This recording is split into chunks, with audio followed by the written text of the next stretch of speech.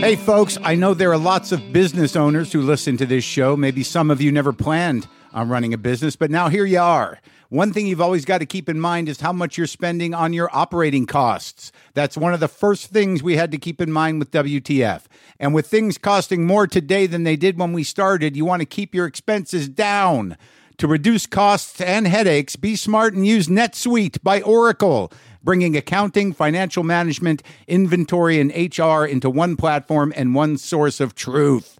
Reduce IT costs, cut the costs of maintaining multiple systems, improve efficiency by bringing all your major business processes into one platform, slashing manual tasks and errors.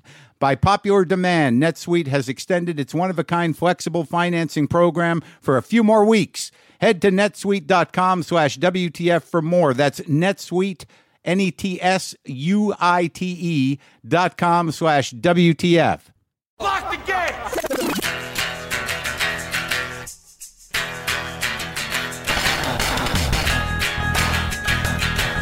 All right, let's do this. How are you, what the fuck, buddy? What happened? All right, let's do this. How are you, what the fuckers, what the fuck buddies, what the fucking ears, what the fucksters? What's going on? I'm Mark Maron. I'm punchy. I'm tired. I haven't really slept. How's it going? Yeah, this is my podcast, WTF. Welcome to it. I flew in very early this morning, today being Sunday that I'm recording for you on Monday for this lovely show featuring the very funny and great Christina Pazsitzky. Man, I better pronounce that right. Pazsitzky, P-A-Z-S-I-T-Z-K-Y. Christina Pazsitzky. Pazsitzky. We talk about it. I think that's it. I think I got it. I love her. She's married to the very funny Tom Segura. They have a podcast together called Your Mom's House. She also has a great special out now called Mother Inferior, streaming on Netflix. She's got her own podcast. That's Deep Bro. So you can check those out wherever you get podcasts. This is the first time we've really gotten to talk. We did a live one many years ago, but had a great chat. So that's coming up. That's coming your way. I'm tired. I'm chunky. I'm a little bit delusional. I was in Hartford, Connecticut yesterday. I flew out there Friday night. I'm trying to, as I told you before, I'm moving. Everything's in limbo. I seem to have a hard time detaching from. I don't know how long I can keep in this limbo. At some point, I gotta move, right? I gotta just move, right?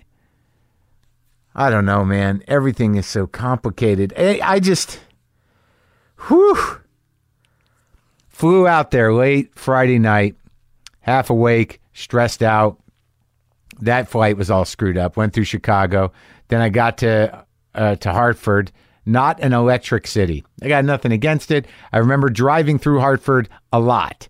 Hartford was a place that you kind of went through. I think on 86 maybe, if you took the right way from New York to Boston, you would kind of move through Hartford and go like, hey, I guess that's Hartford. But yeah, I went there for this thing called the CT Forum. It's a nonprofit that does a big lecture series and works with high school kids and does all kinds of interesting stuff with a lot of sponsors. But it was a panel. It was a comedy panel booked months ago. It was me, Tig Notaro, and Fred Armisen, hosted by a fella named Colin McEnroe, and it was kind of a lovely event. I had not seen Fred in a while. I had not seen Tig in a while. I had not talked to either of them, and it was like a full evening. It was kind of wild, actually. I wake up the next day in Hartford, Connecticut. I don't turn my watch back. I keep it on LA time because I know I'm just going to be fucked up because I'm only there 2 nights. But the view I had from my room was just into an atrium. I opened the curtains up and there was a view of a lobby, which is a little, I don't know. It makes you feel like THX 1138. Like, you can't, like, no, we're no longer allowed to go outside anymore. So that was disconcerting, and the hallway was a little noisy. Why am I just rambling on about this? So the event starts where me and Tig and Fred Armisen, we go and meet with this group of high school kids who have questions for all of us about comedy. And I hadn't seen Tig in a long time, and I hadn't seen Fred in a long time. And it was really, there is something about the comedy community. It was good to catch up with everybody. It was fun to see those two in particular because we were all together, and it was sort of an odd group. And it was interesting to see how everybody responded in talking to addressing questions of people interested in comedy, young people. And we did that for a few minutes, and then we were taken to some cocktail gathering where we all had to sort of hang out and engage with the regular working people. That's something as a comic, you do it after shows sometimes, and maybe if you're on set, but that's, show business working people. But these were just people from all the different sponsors who had different affiliations with the CT Forum. And it was like a cocktail hour, and they'd set us all up at different stations within this bar area. Like we all had a table with our name on a little placard sticking out of the table. So there's just like, I was just standing at a small round bar table with the note card, which just said Marc Maron on it. And I just was there available to people to come up and talk and take pictures and, answer questions. And Tig was in some other part of the room, and Fred was in another part of the room. And we just kind of stood by our names and talked to people. And it was actually very pleasant. I don't know why. It was just, I'd been in my head and so upset about things, and so stressed out with moving and other stuff. And it was nice just to get out, hang out with some comics, and talk to regular people. And then we had this big dinner thing where it was like a wedding almost, where we were assigned tables. We were all at different tables. I was with a bunch of people from Comcast who were a sponsor, and I talked to the fellow from Comcast for a while about their business model and comedy and this and that, and he was a big fan of the podcast. And I don't know, it was a relief. It was a relief to get out of LA, to go do an event that was proactive, nonprofit that did good work in the world, and to sit and talk to regular people. This was an epic experience. And the panel was great too. It was really, it was fun. The guy Colin McEnroe did a great job. And we did like an hour, it seemed like, of him just asking us questions and us talking together. There was a lot of laughs. There's a lot of talk about, heavy stuff, not so heavy stuff, comedy stuff. And then there was a break, and then there was a Q&A, and that got fun, and everybody was funny, and I don't know. And then we all afterwards climbed onto this jolly little bus with some of the organizers and went back to the hotel. And I don't know what to tell you, but it was a sweet event, and I want to thank them for having me out, and it was good to see everybody. I tried to find a restaurant in downtown Hartford on Friday afternoon. It was not easy. I went to some Italian place, and it was just me and a family of 4 eating there. I'd like to think we ate together, but I don't think they saw it that way. I was the guy alone, occasionally mumbling to himself a couple of tables over. But it was good food. What are you going to do? Then I flew back this morning at 4 a.m, and it was just one of those things, man, where you get to the airport. I flew, the flight was at 6:25. I booked the car wrong, so I was there at 10 after 4, and then it was late coming in, and then I just saw the vests. I saw the guys in the vests going on the plane. I'm like, oh, fuck, no, I got to get back. I got to get back to talk about exactly what I'm talking about right now. I got to get back to talk about whatever's about to happen here at this airport so I can get the show up by tomorrow. Little delay, just the seal problem, the vague seal. There was a seal needed to be pushed up. So they pushed up the seal, and we got the fuck out of there. And I made it home, and now I'm punchy. What can I tell you? Can I just start Christina now? I can, right? I need to get a nap or something. I need to move some things. God. I got to study my lines for tomorrow. Christina Pazsitzky is, as I said before, she's got a special on Netflix called Mother Inferior, and she does a podcast with Tom Segura, her husband, called Your Mom's House. She does her own show called That's Deep Bro, and this is her and I talking about philosophy a bit and other things. Great time. Great. Sometimes I wish I paid more attention in school, or in some cases, any attention at all. There are probably a lot of things I could have gotten more out of, like literature, and now it's probably not in the cards to go back to school and study the classics. But luckily for us, there's a new podcast called The Foxed Page that dives deep into the best books of all time. This is basically like the best possible college English class, but more relaxed and fun. No pressure of grades or needing to prepare something to say in class. It's only the books you want to read and know about, presented by best-selling author Kimberly Ford. Everything from Cormac McCarthy to Madame Bovary, from classics like Frankenstein to modern hits like Lessons in Chemistry. I love Ireland, but I missed the boat on James Joyce. The Foxed Page has a 3-part series on Dubliners, and that's a pretty great starting point. Want to get the most out of what you read? The Foxed Page is for you. Get it now wherever you get your podcasts. Chat.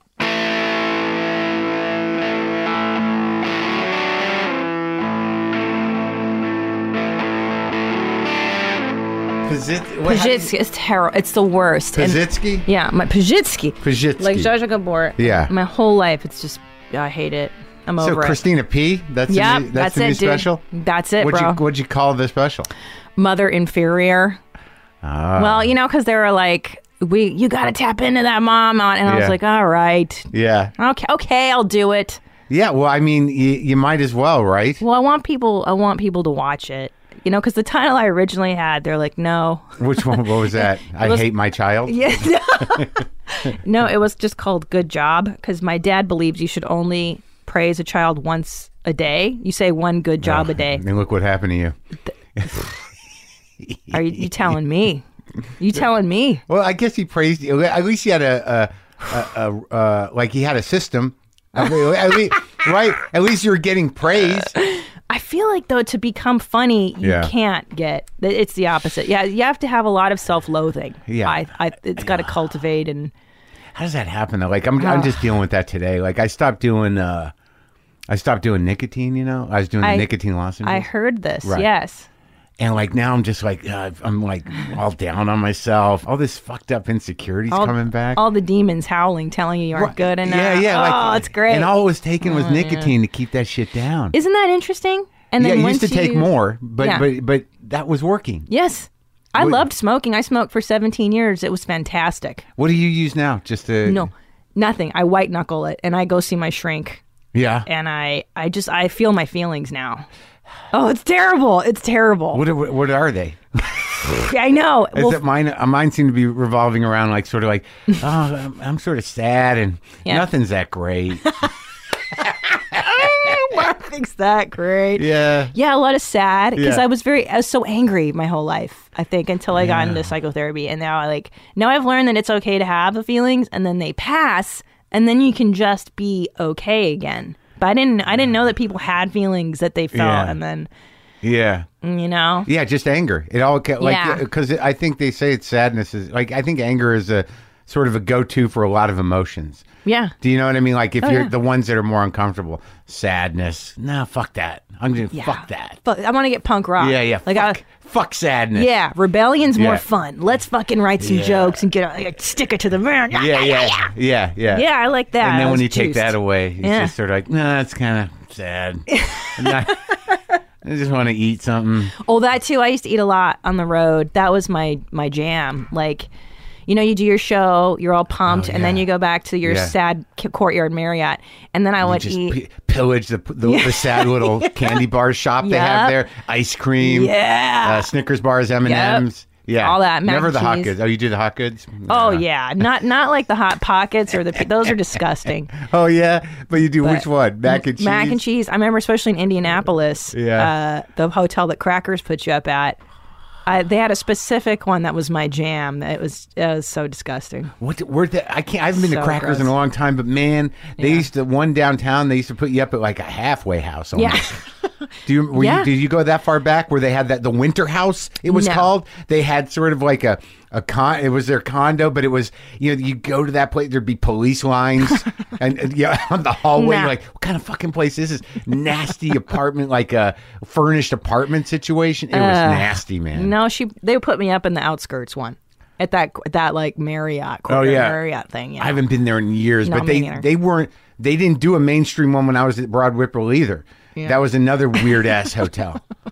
Oh my God. Can you believe, like, I was just thinking about it because with my special being out now, like, I can't believe how many bad places I put myself to get here. Do you know what I'm saying? Like, the lack of self-preservation and the lack of, like, I should protect myself. I shouldn't stay in these places. No, I know. It's I like, know. I don't what? know. Yeah, you're just so in it, and and it's compounded by the fact that you're a woman. Oh my God. And you're just like, and I imagine that there has to be that moment when you're a comic and you're a road comic and you're a woman where you're at one of those places, you're like, what the fuck am I doing? Yeah. Who are these people in my room? Yeah. Yeah. Or just the point where you have to tell your agent, all right, if it's a hotel, the room faces indoors, not out to a parking lot.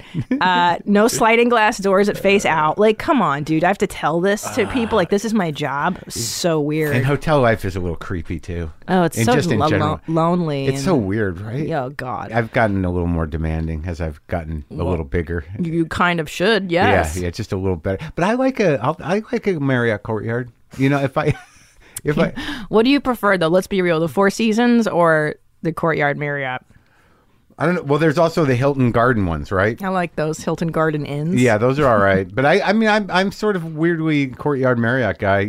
If I can't get a nice hotel, even if I can get, if I have a choice between an old timey luxury hotel like a Sheraton that's just like from the 70s and a Courtyard, I'll fucking do the Courtyard. Well, the Courtyards they're updated. Well, they're updated, and and they have food and shit, and they have enough plugs, and you're not stranded in some, Death Star, this giant hotel that you can't have food. So weird. And then there's no sidewalk on the street, so you can't walk anywhere. Yeah, those places. Or my favorite is when they have the restaurant, and they're like, well, it's open from 7 a.m. to 9 a.m., and then it opens again at 7 p.m. And you're like, well, what am I supposed to do all day? Yeah, what am I going to do? How do I eat? Yeah. This is before Postmates, too. Like, you would just walk to the IHOP 2 miles down. That's a sad walk in the strange town from the hotel there's nothing to drive to.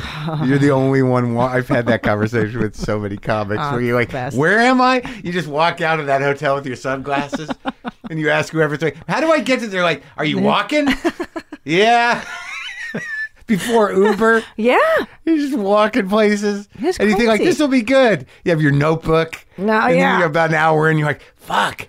This seems farther than I thought. It's always farther. It's always 2 miles, 3 miles farther. You think it's going to be an easy walk? No.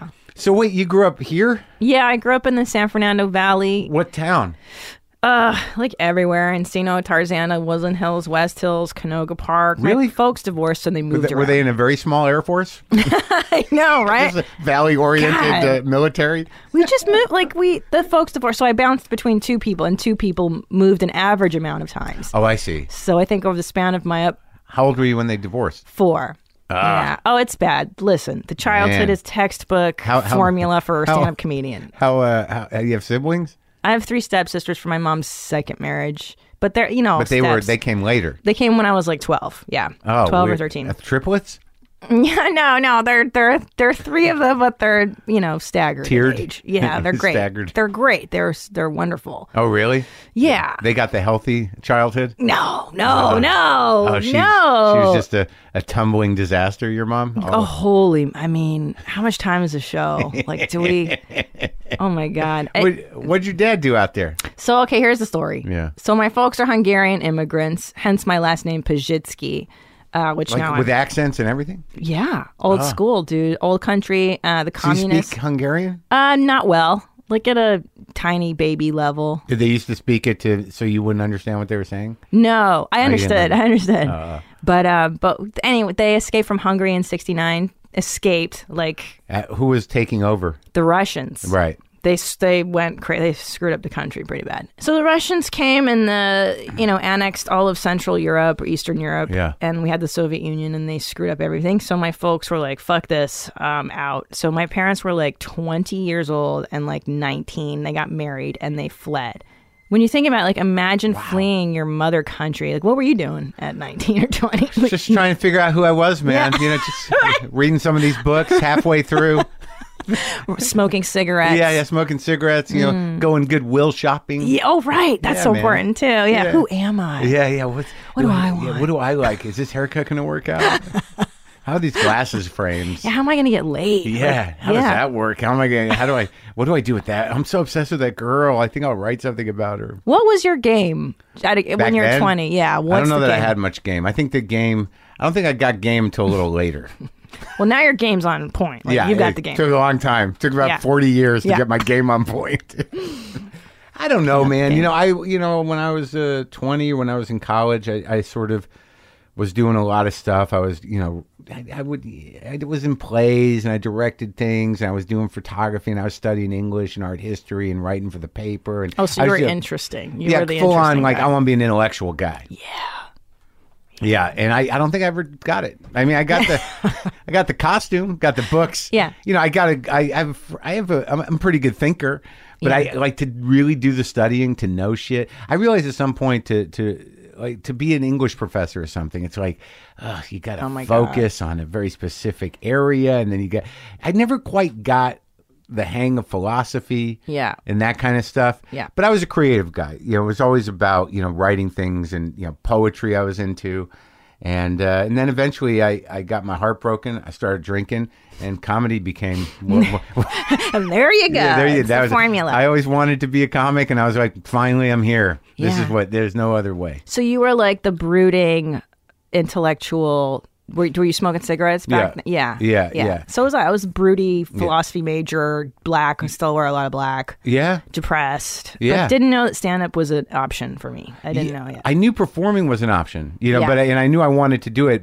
But I had never wanted to be an entertainer. I wanted to figure some shit out. Yeah, me too. I had some shit to say. Yeah. Where am I going to say it? Yeah. Yeah. Because I think I knew that life felt fucked up. Like I was like, something's wrong. I don't know what it is. Something's can't weird. be me. Yeah, no. Childhood was great. What are you talking about? Parents are perfect. I'm so on to everybody's shit. Yeah. I'm on to this. Yeah. So you were a philosophy major? Yeah, I studied philosophy in school. Yeah, and then I graduated. They weren't hiring at the philosophy company. From college? Typical. Yeah. But wait, let's go back to your parents. So Yeah, they got here. They come from Hungary, and and how they get it together. So they escape on foot, which is bananas. They crossed the ocean on foot. They swam. They went to Yugoslavia. They got caught. They got kicked. It was like a long thing. Anyway, they ended up in Italy in like a camp, like a refugee camp in Italy. And then after a year, the Catholic Church sponsored them to go to Canada. And so they moved to Canada. Wow. And Windsor, Ontario, very glamorous, across from Detroit. Yeah. And that's where I was born. And then we moved to the U.S. 4 years later. You Canadian citizen? Yeah. Still? No, I have to. I think I am because I was born there, but my passport is expired a long time. Oh, yeah. I got to figure that out. Yeah, you should. I know. I kind of want to be. You might have to go. I was thinking about that when November 8th came around. Me too. I never envied Canadian citizens more. Like all these comics that I knew that were Canadian, I'm like, you guys can just go back. Yeah. Yeah, we're here. Oh, man. I dug it up, though. I will admit. November 9th, I dug it up, and I was like, time to get this thing renewed. I did the exact same thing, man. Yeah. I didn't follow through. What? I didn't follow through yet. No, I had some other stuff to do first, and I was going to do it. Mine still had like 8 months on it, and I'm like, I've got to do it. I got to do it. So it's very quick if you do the express. Okay. If you already have a passport? I do, but it was from when I was 16. Oh, so it just doesn't even work. Yeah, it's like it's been a while because I became a U.S. citizen when I was in high school when I was like 17. So I don't. Was there an event? Yeah. I went downtown. Did you do it? What do you mean did do it? I was born here. Oh, I thought you were born. Never mind. I thought you were more Canadian. Sorry. No. Yeah, you go to like a theater down here, and then they play a Neil Diamond video. They're coming to America, and then they. Are you serious? It's so awesome. Yeah, it's the best. And I became a citizen on April Fool's Day of like 1993, and then of course the big joke, the guy giving the not really. And then I had a hot dog, and like it was the best. It was the best. That's what they did. They had a hot dog cart there. Yeah, for everyone to have a hot dog. Yeah, and a Coke, and and a Coke. Hell yeah! Really, you're not making that up? No, I swear to God, yeah. So you're born there. When do your parents? When does everyone move down here? So 1980. We get into a van and drive to the U.S. We drive to California, to the San Fernando Valley. And my dad loved it here because he came and visited before and just saw the beach and like hot chicks. Like everybody's blonde and hot. And he was like, this is where I need to be. This is where it all is. Yeah. And now, and we stuck around in the San Fernando Valley. And then, those were your father's priorities, married with a child? Yeah. Interesting. I know. Isn't that weird? Gosh, that's so weird, Mark. How did you pick up on that one? He's out about it, too. Like, we're going to San Fernando Valley because there's hot chicks there. I know. So, yeah. And what did he settle into as a business? He was a very successful business owner. He fixed forklifts in Canada, and he started his own company in the U.S. here, which was amazing. And Fixing forklifts? He would repair them, sell them, buy them used, fix them up, and sell them. Yeah, and he had a really specific. I know, isn't that? I don't know how he. Did your mom work? She did. She did real estate with my stepfather later on, and yeah. They're both still around? Weird. No, they're both dead. My mom and my stepdad, they both died within like a year of each other. And your dad too? He's around. Oh yeah? He's here. Yeah. He's still around. Is he around more now? You got a kid? No. But my dad's the same way with my brother's kids. Like, my brother's sort of like, no, he doesn't come around. No. I don't need him around. No. Right? It's okay. If he doesn't want to come, I'm good. Well, I'm good. That's the thing. Like, do I really? It's kind of a blessing. I'm like, nah, it's fine. Yeah, it depends on how bad your relationship is with him, or whatever. Yeah, what do you want to open up that can of worms for, or whatever, right? Yeah. Wait. So your dad, though, I know you made fun of it on Marin. I love that he lived in a van, like in front of your house. He did. That's not real. I mean, thank God that's not real. It's metaphorically. Sure it is. Yeah, he's always there in the van in my mind. Right. Yeah. No, I'm okay with him. He does take some hits, and I know that I'm getting old, or maybe I'm something like I'm on the new special. I took a shot at him, but it was I thought it was pretty broad. The joke was, do you remember the day you realized your father was an asshole? I have an asshole father joke too. You do? Oh man. God damn it. But sorry, yes, go ahead. It's not the same, right? No. Okay, good. But it gets a laugh, and then like I kind of flesh it out. But he's taken a lot of hits over the year. Like I've definitely, I won that one. Yeah. Now, as long as I outlive him, I win. But if something fucking happens to me and I go down and he's still alive, then fuck him. He fucking wins the big game. But like I felt a little bad, is what I'm saying. Like that's a nice. It's a good sign that like I knew it was kind of lighthearted that as they go. Yeah. In relation to what I've done in the past to him on stage. Yeah. But I was sort of like, I think he's had enough. Yeah, I think let him up, See, I actually had more anger towards my mom for so many years, and I don't know that I don't know how to write about it entirely. Like some of it's in my special, and I talk about her, but like, I don't know, I'm going to get there. I think the next hour will be more about yeah. She was mentally ill. My mom was borderline personality disorder. Oh my God, borderline coming back around. Oh yeah, terrible. And then became schizophrenic later. And the crazy part is that because my parents divorced, my mother got custody of me because back in the day, like it's just automatic. And I was raised by her, like just her and I alone in this apartment in the valley. And so like the first 17 years of my life, she got remarried when I was 12, but I guess the first 12 years, I just thought everybody lived in this crazy upside down land that I grew up in. And oh my God, she found in man. I know.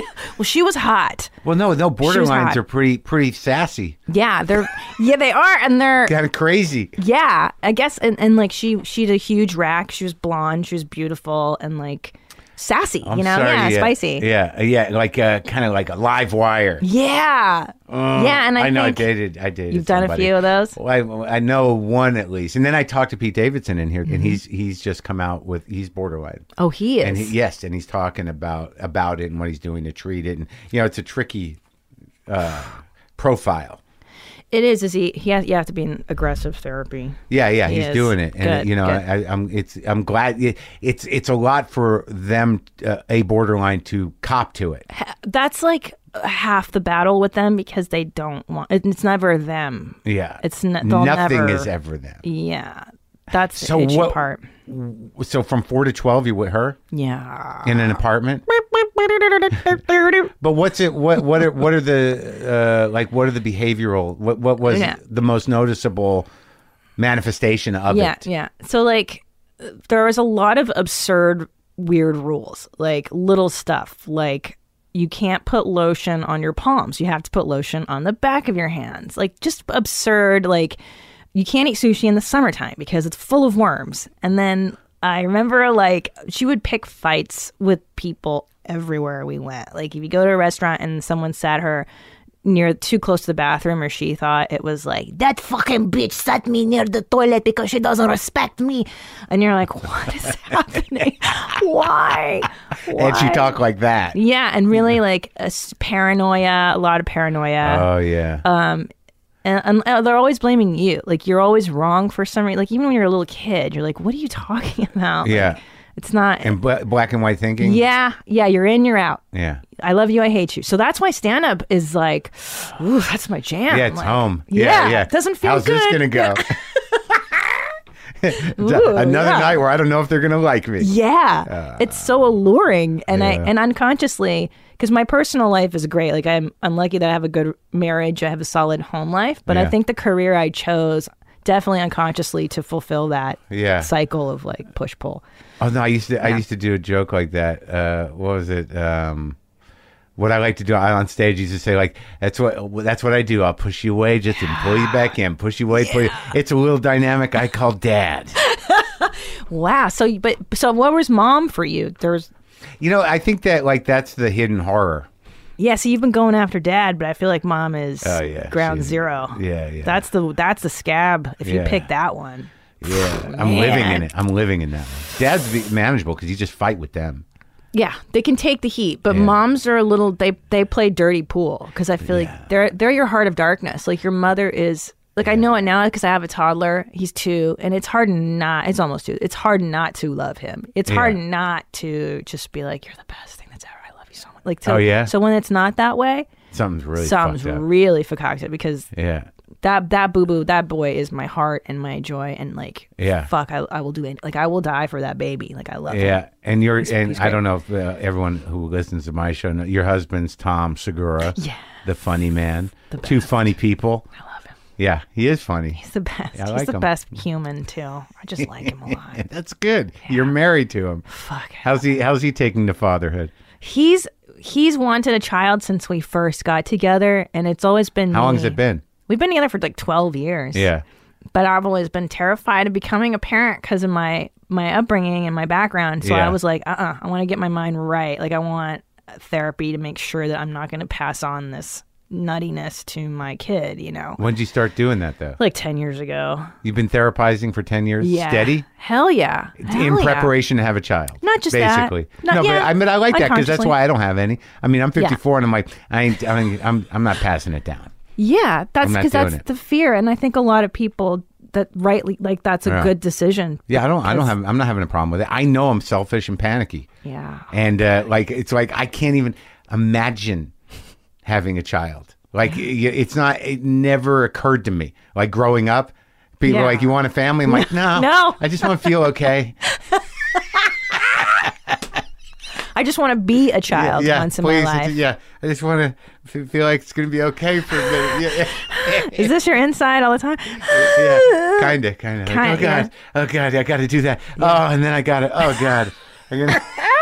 Are you still there? Is it that high? No. The anxiety? No, I guess it's some like I don't know if it's age or what, but some things have relaxed a little bit naturally. Yeah. I don't know what that is. I had a conversation last night with a guy about self-care. That's the phrase my shrink uses, yes. No, he used to be a shrink, this guy. Okay. Self-care. Mm-hmm, I've learned about that. Focusing on self-care as opposed to whatever the other thing is. Yeah. And that's in relationships too. But like you've been with Tom for like 12 years, so that's a long time. Yeah. But you still had time before that to make a mess. I did, yeah. I was not... I wasn't promiscuous. It didn't go that way for me. My self-destructiveness. Like by the time I was 14, I was freaked the fuck out because my mom was nutty, and I was like suicidal and a punker, and I was out. Like I was already out running the streets by 13. Drugs though? No drugs? A little, like dabbling, like social, like acid. You never got so fucked up. No. So you're 14 and you're punk rock? I'm all freaked out. I'm all angry, You yelling at your mom? yelling at mom, storming out, taking the bus down to Hollywood, Yeah. getting into nightclubs on a fake ID. Oh, that's right. And that's what year is this? How old are you? You don't have to tell me. Well, I'm 41 now, so this is like 90, 91. What's going on in Hollywood then? Oh, so great. It Yeah. was so cool, man. What's hip? What's hip? Well, okay, so there was this club called The Probe on Highland, and this Yeah. is when Hollywood was still really dicey and shitty. And you know, you come over the hill, you pay some like homeless guy to watch your car for you, so it didn't get broken into. You drink in your car as it was parked in this lot. Yeah. And there is a club called Helter Skelter. I was goth and punk and all that. Yeah. And you know, and this is before like Hot Topic was around, so. Yeah. If you were goth, it was a full-time job. Like you go down to Aardvarks on Melrose, you'd find some smelly old velvet cloak or dress, modify it, cut the sleeves off, put your fishnet stockings on your arms. Like it was a full-time gig. And Halloween makeup, I'd have to go to the Halloween store and buy my makeup, the white makeup and everything, like once For a year. just day-to-day stuff? Yeah. Oh, it's a full-time job. and so there was that. There were bands, you know. Were these underage clubs? It was 18 and over. Oh, okay. But Yeah. I went downtown and you get a fake ID and you give some guy $75 and he comes back with some bullshit looking thing. But they didn't give a shit back then. It worked? Hell yeah, it worked. You went downtown to get your fake ID? Yeah, my boyfriend at the time did. You give him a picture and $75 Yeah. down on Chevy Chase or whatever. And then the dude comes Glendale? back. Oh, no, Chevy. No, what am I thinking of? Whatever the fucking street is in downtown LA. Yeah, I don't know. And then the guy comes back and then, you know, it's like a shitty handwritten, like it's not even real. But they let me in. And they did. And they did. When you became a citizen, were you dressed in goth? Yeah. I may have to give you the photo, my passport photo. It's like short on the Vidal Sassoon cut, like short on one side, long on the other, like a half bob. Happy New American. Yeah. Like, you know, orange. Just, I had a mohawk too, angry. You had Mohawks too? I did. I lost my mind and shaved my. So you're just running around in a car? Running around, you know, being angry. Not drinking though too much. I drank. I smoked cigarettes. I smoked pot. I did a little LSD. Went to Lollapalooza. Like, you know, whatevs. When you were a teenager? Yeah. What was it, like the first Lollapalooza? Yeah. You did go with fucking Susie and the Banshees, Jane's Addiction, Ice-T's band, Body Count. And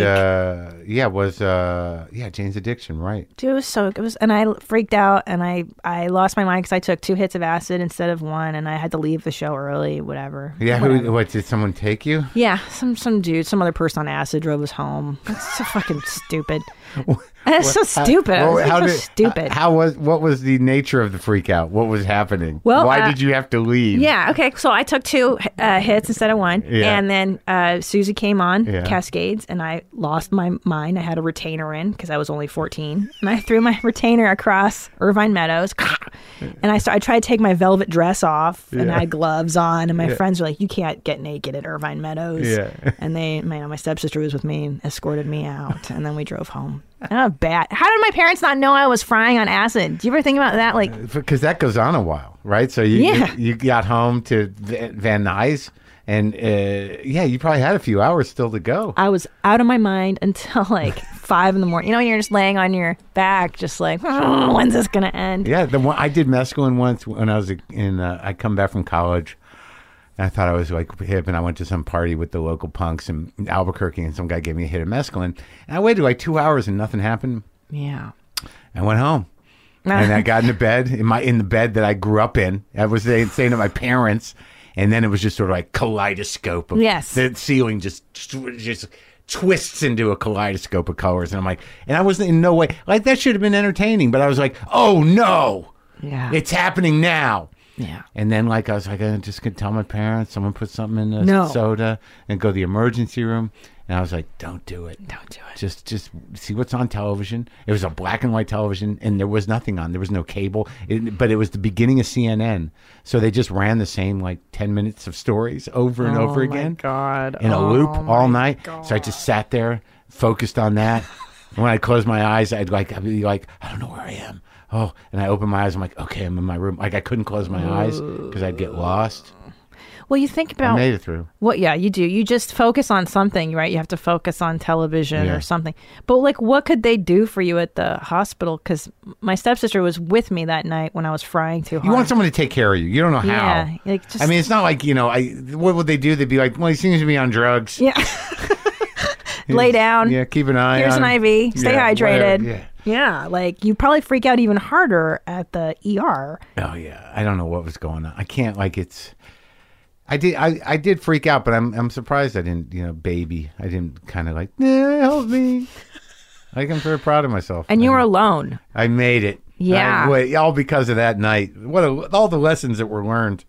So you go home and you freak. But were you a regular acid person? Or? No, a few times here and there. Again, it wasn't drugs. You don't like to always control yourself. Yes, I'm very controlled. And so I eventually got out of my parents' house and I went to school in San Francisco at the University of San Francisco. I barely got into college. Like, I'd fucking flunked out of public school basically, and then I went to this all-girls Catholic school. It straightened me out entirely. Like, it was, people hate Catholic school, but it saved my life. Like, the nuns saved my life. Got you a little discipline? A lot of discipline, a lot of structure, uniform, so there's no like, no I'm gothing. goth, I'm punk, what do I, what are you? There's no boys, so there was no like boy drama. And that was senior year? No, this is freshman year, halfway through my freshman year of high school. Oh, you fucked up, so you went to Catholic school for the whole rest of it? Yes. No shit. And it was awesome. And I love it. And I still, I donate money to that school to this day. Really? Yeah. Saved your life? Yes.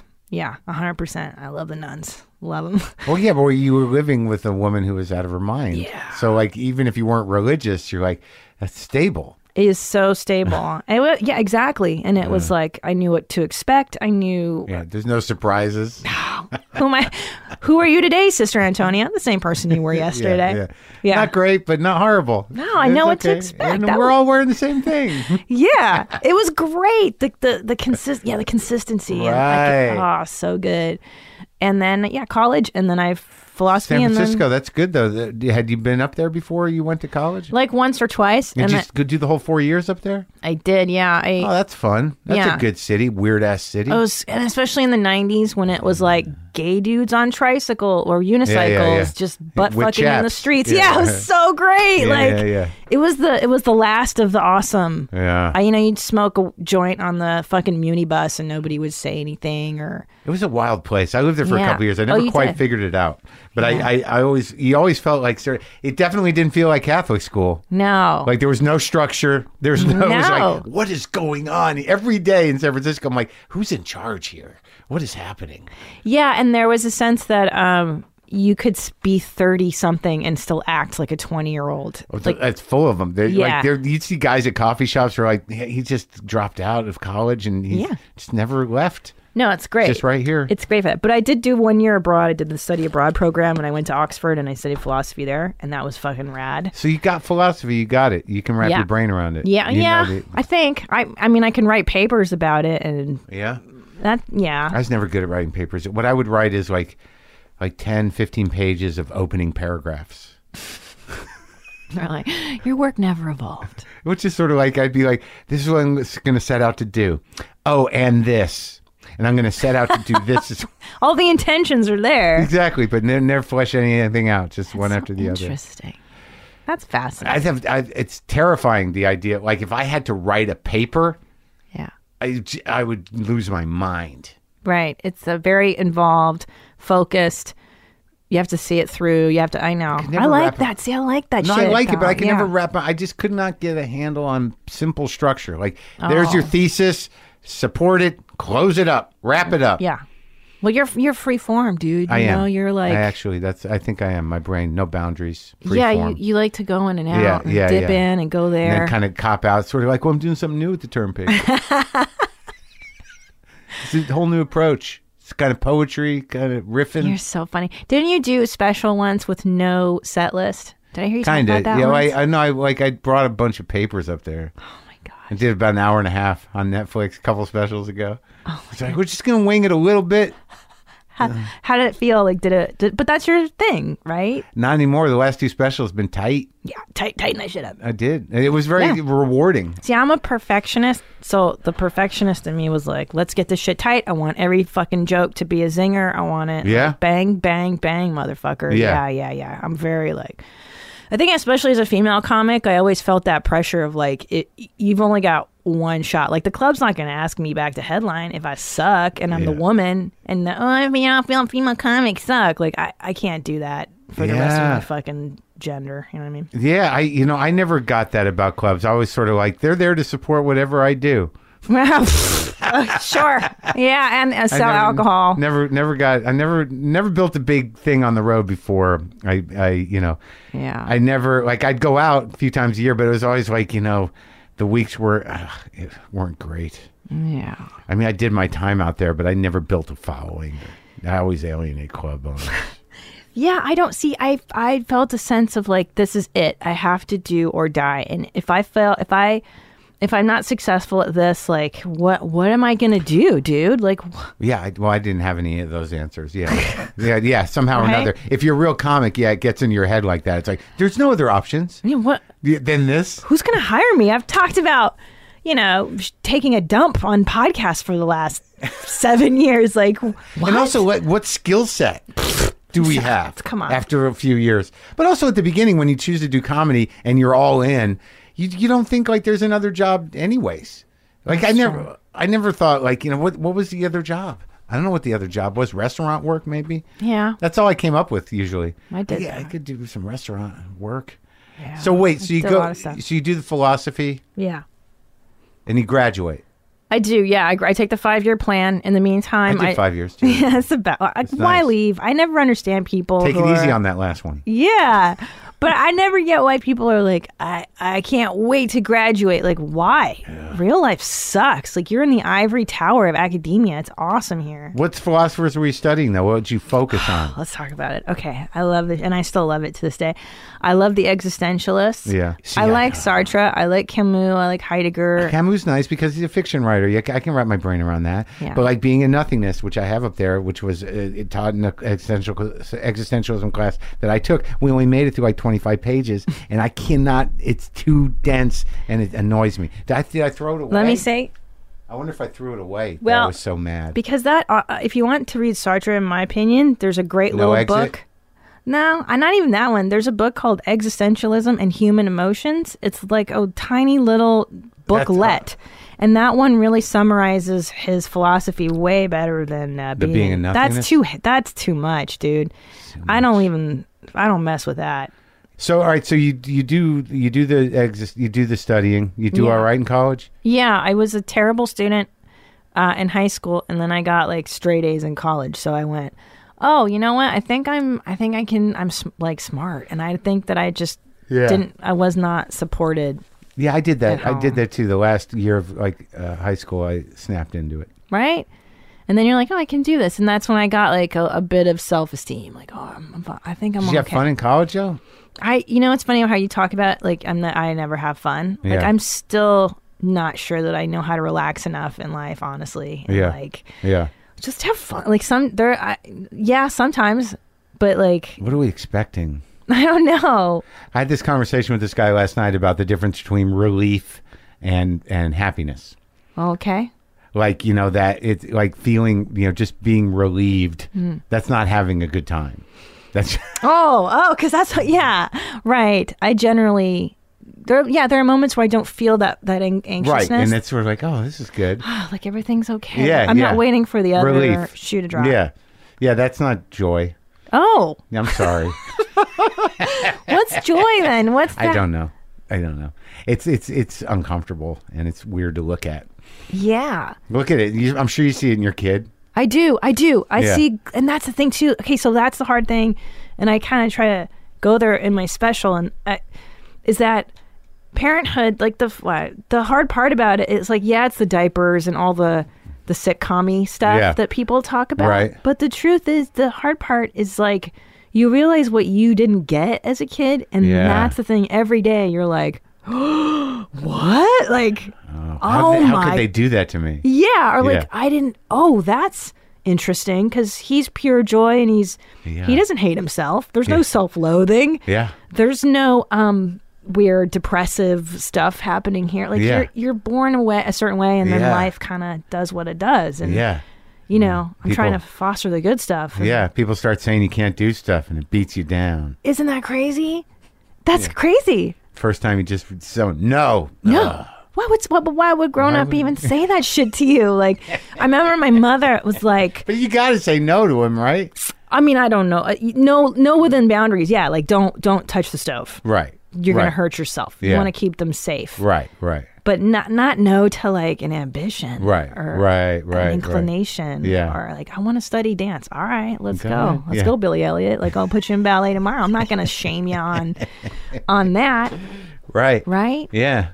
But that's the tricky part. And I think in our culture, too, women are supposed to just be automatically great at motherhood. And there's a lot of fetishizing, Fetishizing, I think, yeah. You can pronounce it either way here.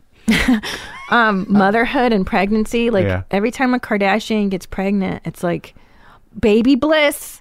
Are we? And like, no, pregnancy's really hard on you physically, emotionally, spiritually. Yeah. And motherhood too. There's ambivalence some days. There's some days you're great at it, and some days you're like, nah, I can't. I just can't. Well, yeah. Why would you be a different person than you always were? But that's the fuckery of it, is that a lot of women, like, you're led to believe that once you have a baby, it's like whoosh, this powder, this mist comes over you, and now I'm a mom, and I'm not. And how do you reconcile your past self with this new identity? With this amazing maternal perfect woman.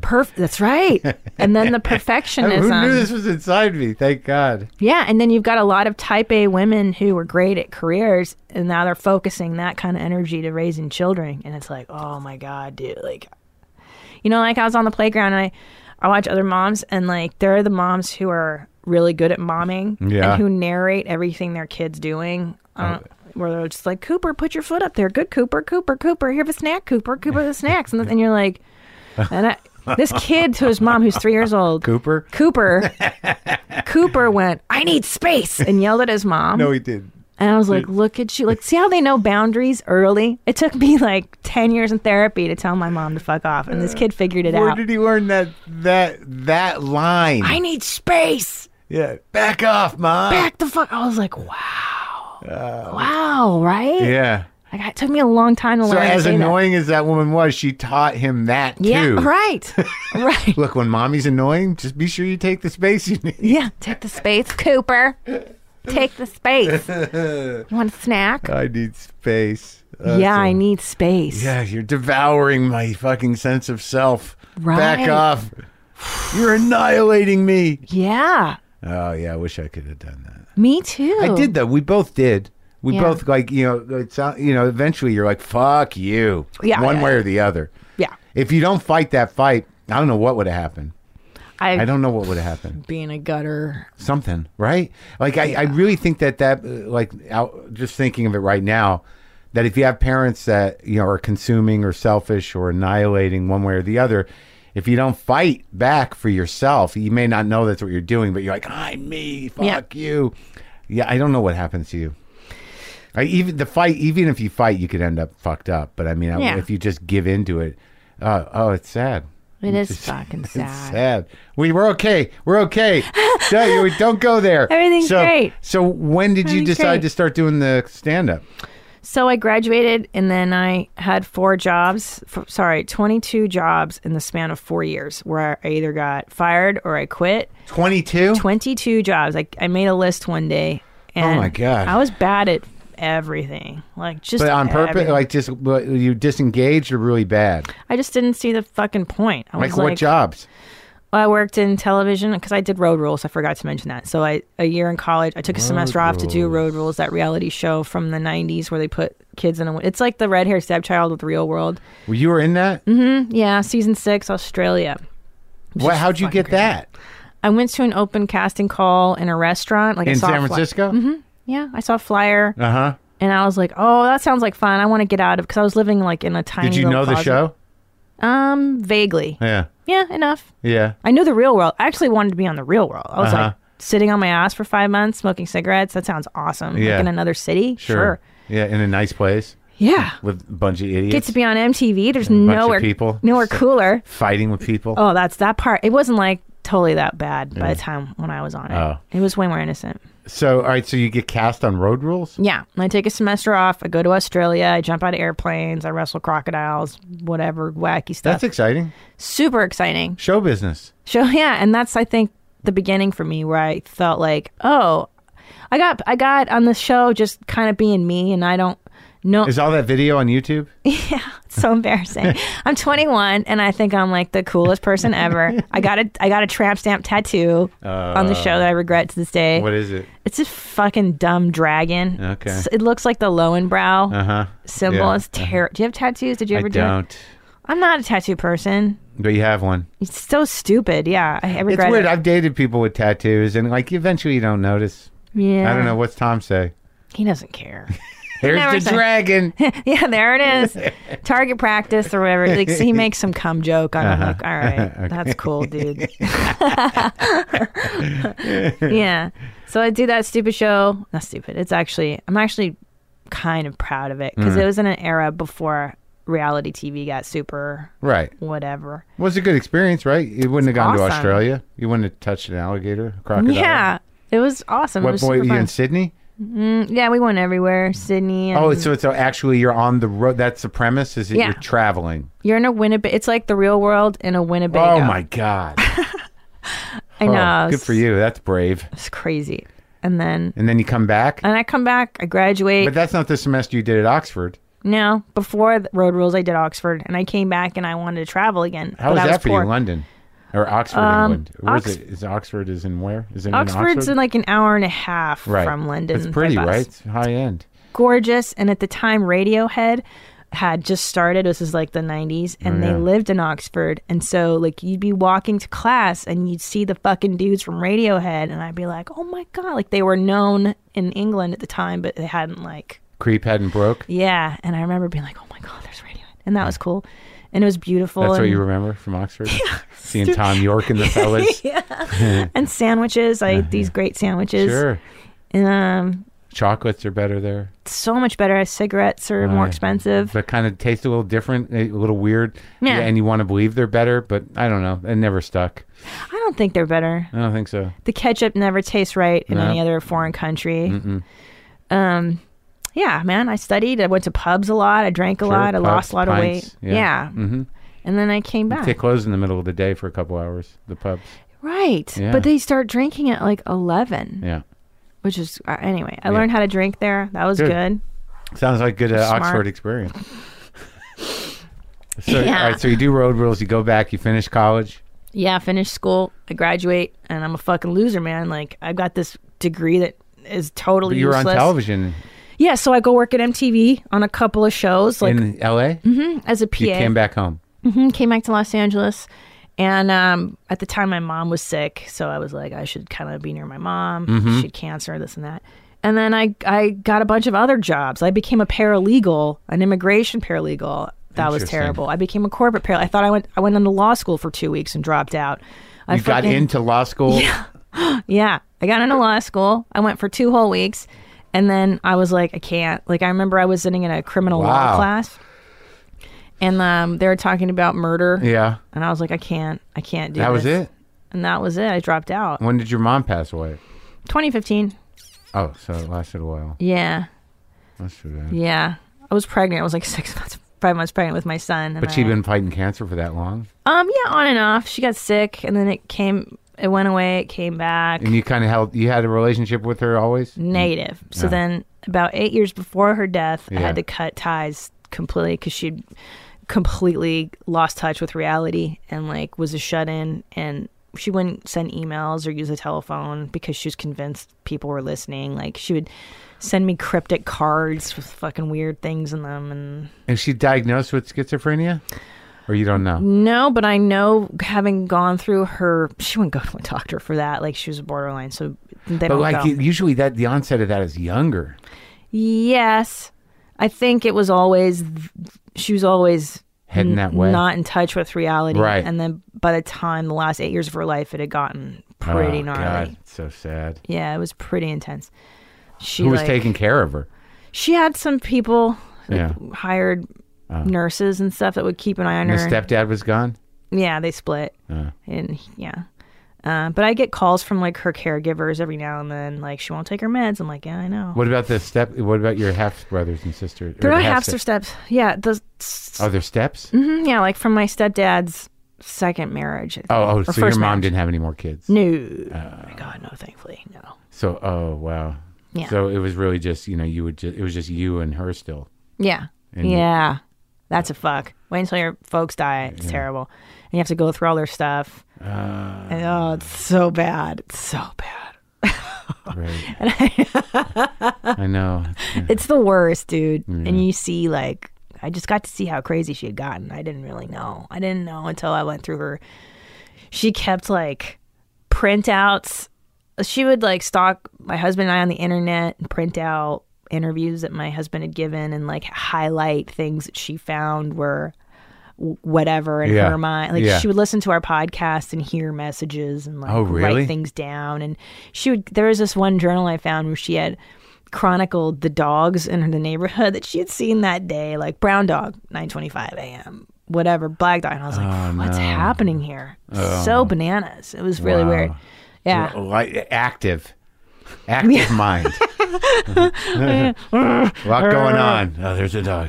There's another dog. I know what's going on. I know. It's so weird. My God. Yeah, it's lunacy. I'm still trying to I put it together a bit now. Yeah. But I'm still like, what was that? Well, it's sad because she may have been able to been medicated properly if she could have gone. You know what I mean? Like, yeah. Yeah. Well, I'm sorry you went through that. All right, it's over. It's good. So I'm good. When did you that's the sound of fully processed emotions. Good. Everything's, yep. Moving on. Anyways, what's up? But no, I really... Fully processed grief. Oh, my God. Yep. Okay. What do you got to eat? But I really have done the work. I have seen a shrink. Like, yeah. It's fucking been... Yeah. I've been there and back. I'm fine. That's good. Yeah. Well, it's nice to have that. So you cry and you move through the grief. They hold the space for you. You were able to do the deep work. You know all the phrases. Do you ever go to meetings? Sure. Oh, I haven't done those. Like which ones? Al-Anons or whatever. What would you go to? Well, what is it? The Al-Anon, right? Yeah, Al-Anon's all right for, codependency. Yeah. There's some of that I feel lingering. Was she a substance user, your mother? No.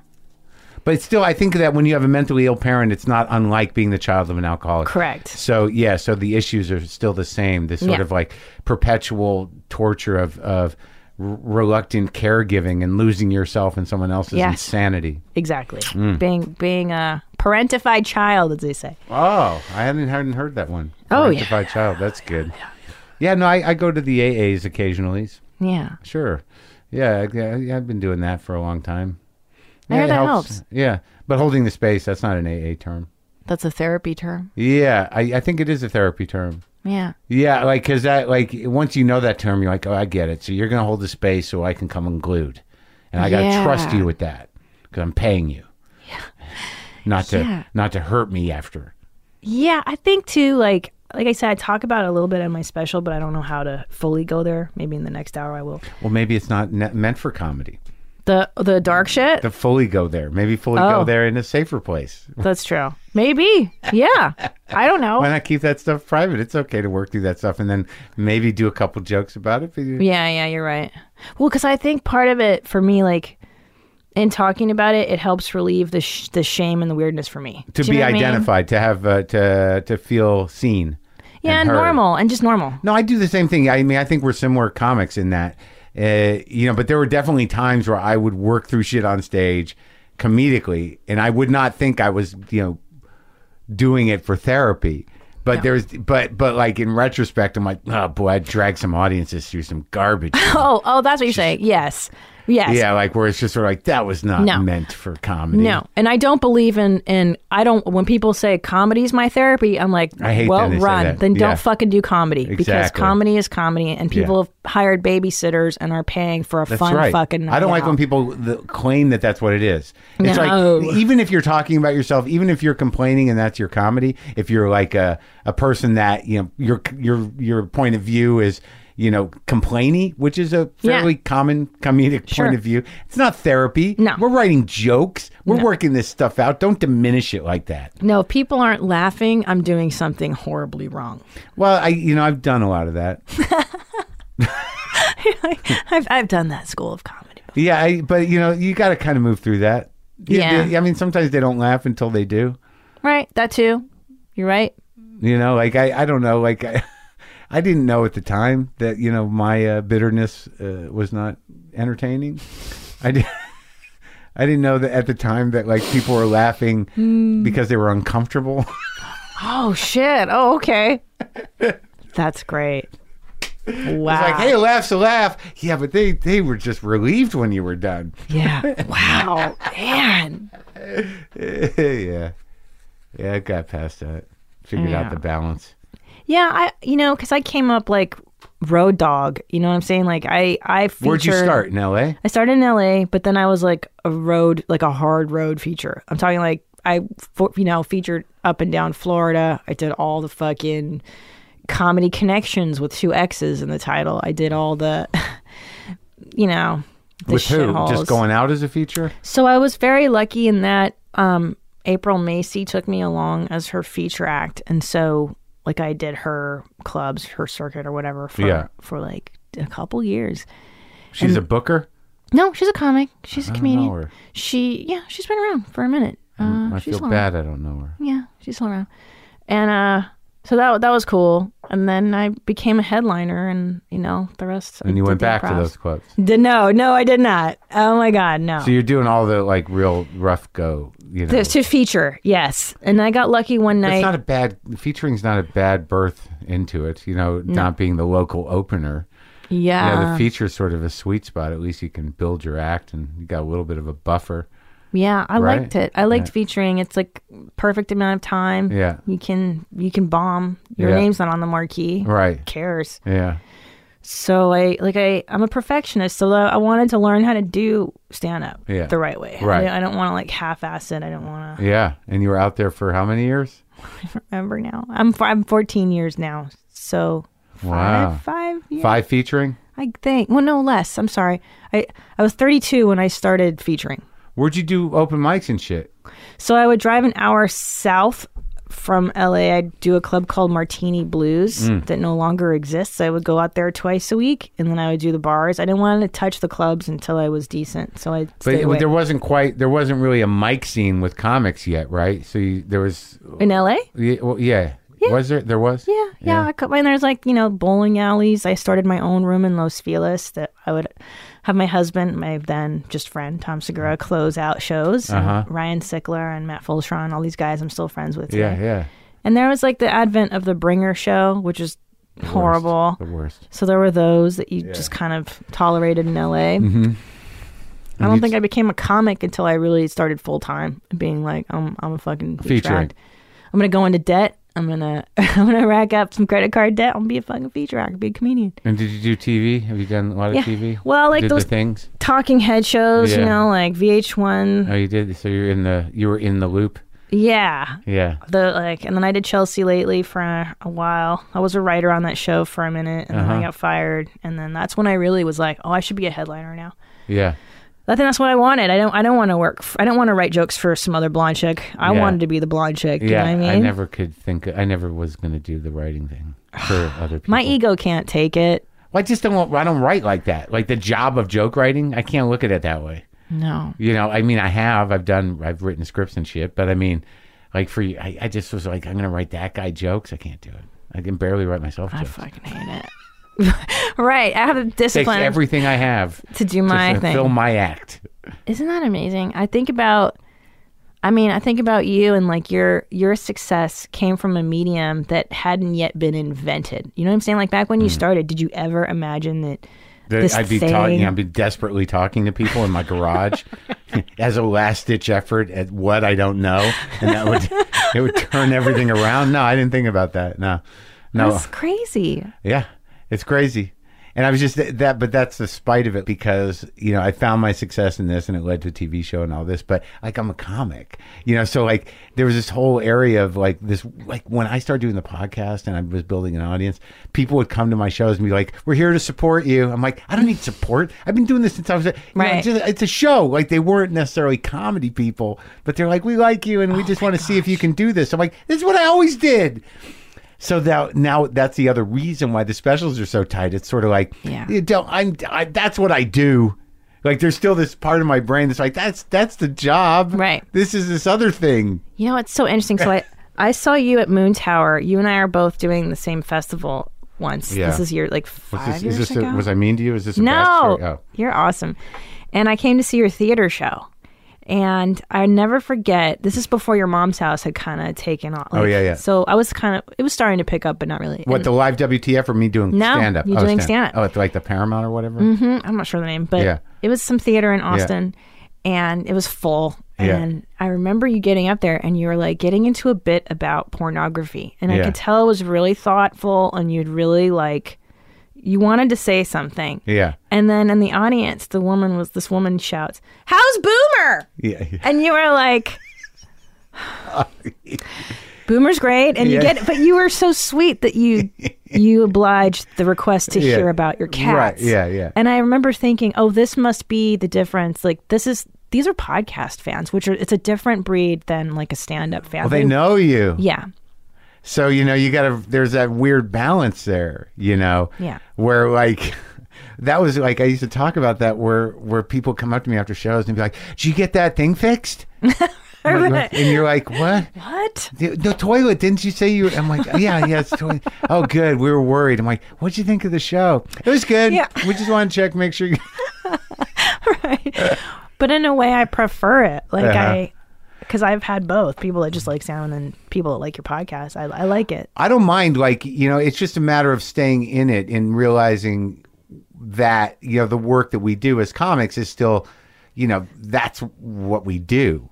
The podcast is great and I'm glad people like it and the interviewing is great. But now the pressure is on me to, when I do a comedy special, I'm like, I want it to be the best it can be. Yes. Because I think for both of us that most people don't know us. So anytime you put comedy out there, there's going to be hundreds and maybe thousands of people going, I've never seen this guy before in my life. Yeah. Who is this guy?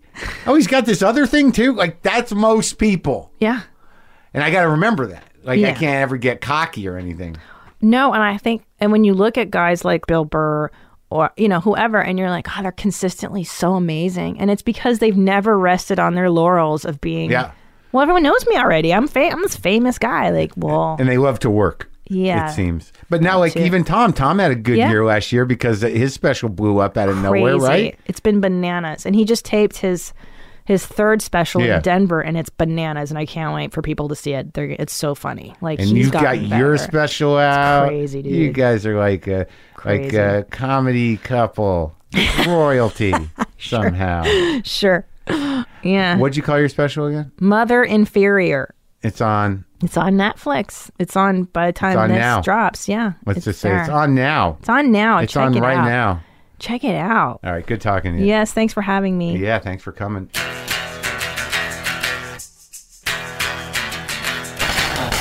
Christina Pazitsky, go watch her special. Go listen to her podcast. Mother Inferior is a special. Her podcast is That's Deep Bro, and her podcast with Tom Segura is Your Mom's House.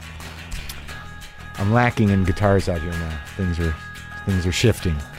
I think I can find something. Hold on. I know you need it.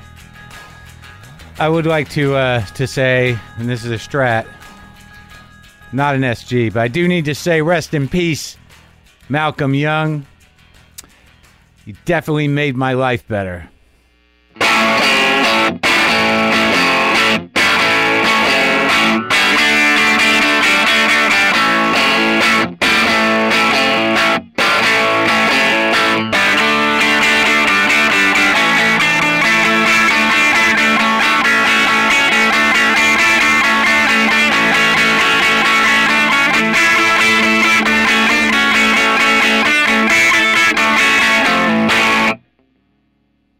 Boomer lives!